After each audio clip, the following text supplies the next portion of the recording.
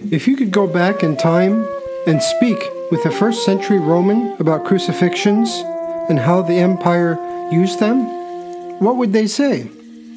They might say that, by the cross, barbarian nations are subdued, by it scepters of kings have been secured. Or they might say that the cross grants victory to the faithful over the enemy. If they had said either of these things, they would be absolutely correct. The cross was an instrument of torture that the Romans used to keep subjected peoples, such as Galileans and Judeans and other nations, in line. The Romans wanted to instill fear to prevent uprisings and revolts against them. But isn't that what we as Christians also say about the cross? That it grants victory and subdues barbarian nations? Yes, it is. So how can both the Romans and the Christians say the same thing about the cross? After all, one put people on crosses while the other hung on them. The bottom line, for Christians, God's victory comes through defeat. You're listening to The Way with Father Dustin Lyon, a podcast of the Ephesus School Network.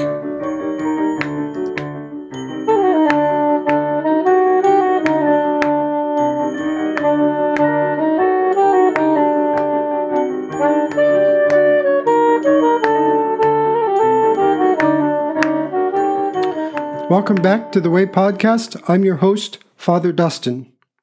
I know we started a series on biblical type scenes, and we'll get back to those, I promise. But they take a bit of research to write, and my schedule has been crazy. So keep looking for those. We will finish them.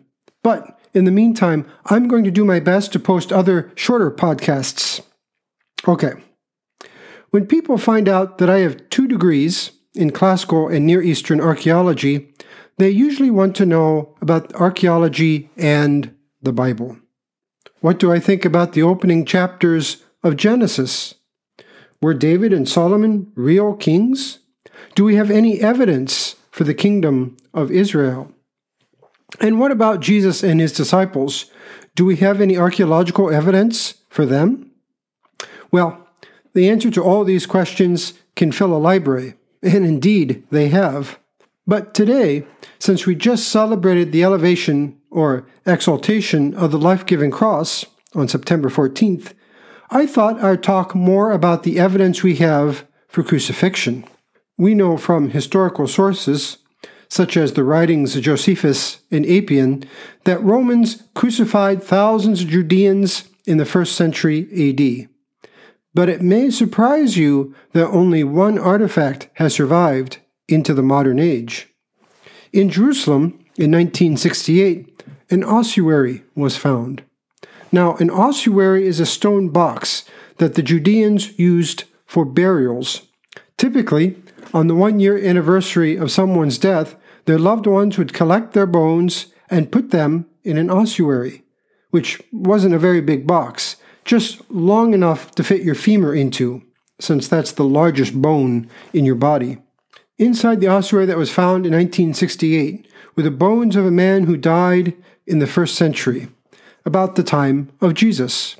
Upon examination, archaeologists discovered that the heel bone still had a nail driven through it. Depending on how you access this podcast, you may have seen the picture for it. Here, in this heel bone, was actual physical evidence of crucifixion. Evidence that archaeologists needed to learn more about how crosses functioned in the 1st century. On the nail were fragments of olive wood, which tells us that this cross was made from an olive tree. From the direction and relationship of the nail to the heel bone, we can tell that this man's feet had not been nailed to the front of the cross, as we're used to seeing in paintings, for example, but rather this man's heels were nailed to either side of the upright post. Additionally, there's a piece of acacia wood between the head of the nail and the bone fragment, in other words, on the outside of the ankles, which acted as a washer that prevented the man from freeing his foot. Think of a washer we would use with a bolt, for example. Archaeologists also examined the rest of the man's bones. There's some debate about his wrist bones.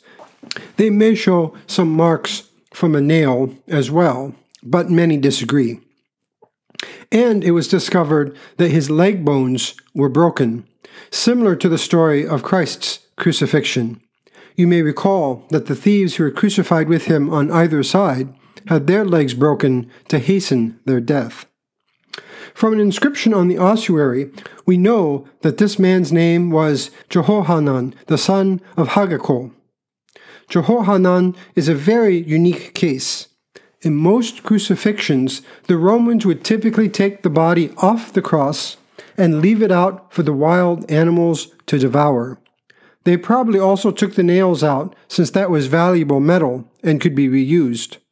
All of this may explain why we don't have much evidence for crucifixions, despite the Romans crucifying thousands, if not hundreds of thousands of people. We all know crucifixion was a brutal way to die, which is exactly what the Romans intended. It's easy to forget that the Romans were conquerors. They had brutally conquered and were illegally, by modern standards at least, occupying the Holy Land. Revolts against Roman rule in the first century were very common, so the Romans needed a way to keep subjected peoples in line, and their answer was crucifixion. While Romans never crucified their own people, that is, Roman citizens, they had no problems at all crucifying outsiders, that is, barbarians. They were more than happy to line the major streets leading into the big cities with crucified people, which were signposts to remind folks that the Romans were in control. It sent a clear message: stay in line or else. Knowing this bit of history makes the Feast of the Cross even more meaningful. Let's look at some of the hymns we sing for this feast. The first one: the cross grants victory to the faithful over the enemy. Or in the original Greek, the hymn actually says, the cross grants victory to the king over the barbarians. Here's another one. Now the same sun conceals its light as it sees you on the cross, destroying the might of death and despoiling Hades, O Lord. And yet another. Through the cross, fallen is the one who by a tree deceived us. And another. The cross through which we have all been drawn to God and by which death was completely swallowed up. And finally, one more. By the cross, barbarian nations are subdued. By it, the scepters of kings have been secured. Knowing the history of the cross and the way it was used by Romans may make some of these hymns very shocking. The cross was used by Romans as an instrument of torture and fear to subdue foreign peoples, and that's exactly how the hymns still describe the cross to this day, as an instrument of victory over enemies.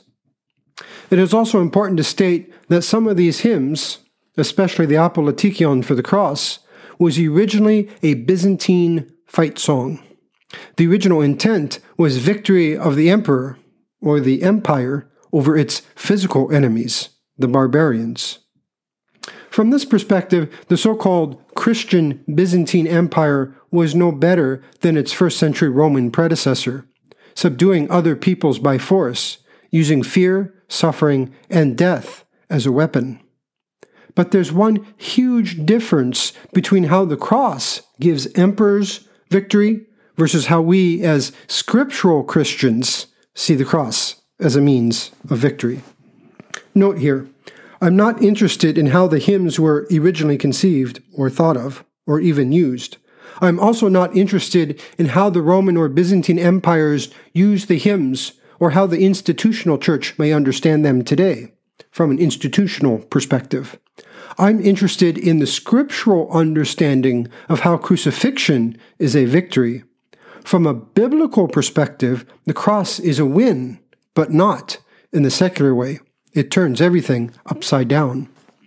So instead of the cross being an image of victory for the powerful, that is, the Romans, the cross is now an image of victory for those who are nailed to it.